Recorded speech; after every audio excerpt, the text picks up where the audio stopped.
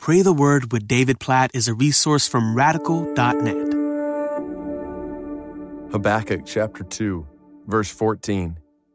For the earth will be filled with the knowledge of the glory of the Lord as the waters cover the sea. Oh, that is a promise. Let me say it again. The earth will be filled with the knowledge of the glory of the Lord as the waters cover the sea. Amidst all the challenges that Habakkuk is walking through, that the people of God are experiencing at this moment in their history as Habakkuk is writing, this promise breaks through. It's like a sunrise, just the light just coming over the horizon. And we are reminded that one day these trials shall pass, that one day these difficulties will be no more. For the people of God, for all who trust in God, there is coming a day when His glory will fill the earth, and knowledge of His glory, enjoyment of His glory, like waters cover the sea. Like picture the promise in the New Testament of a new heaven and a new earth coming. This is what Jesus taught us to pray for. Your kingdom come, your will be done on earth as it is in heaven. And it's going to happen one day. Indeed, Jesus will wipe away every tear from our eyes. And He will be praised as Lord and Savior and King by all nations, tribes, peoples, and languages. The knowledge of the glory of the Lord will cover the earth. So we pray, Our Father in heaven, hallowed be your name in all the earth. May your kingdom come.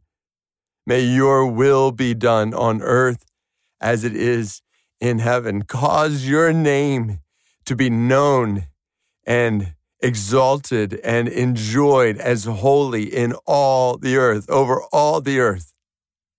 God, cause your kingdom to come. Your will to be done on earth as it is in heaven, like it's perfectly done in heaven. May it be so on earth.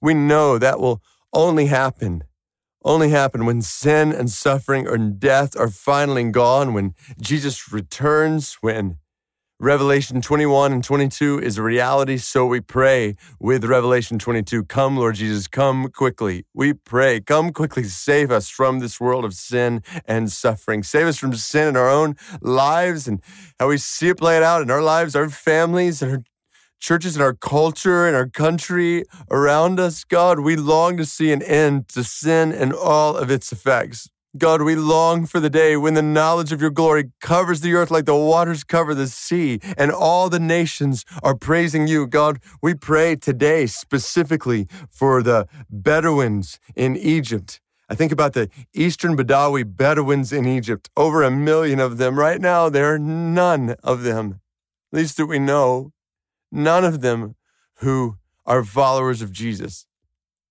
God, we pray that would change. May your glory spread, your grace, your gospel spread among the Eastern Badawi Bedouins in Egypt. Please, oh God, cause your name to be hallowed among them and thousands of other people groups like them where the gospel is not yet gone, so that knowledge of your glory covers the whole earth. God, cause the nations to know you, to enjoy you, to exalt you. Use our lives, use our churches toward that purpose, we pray.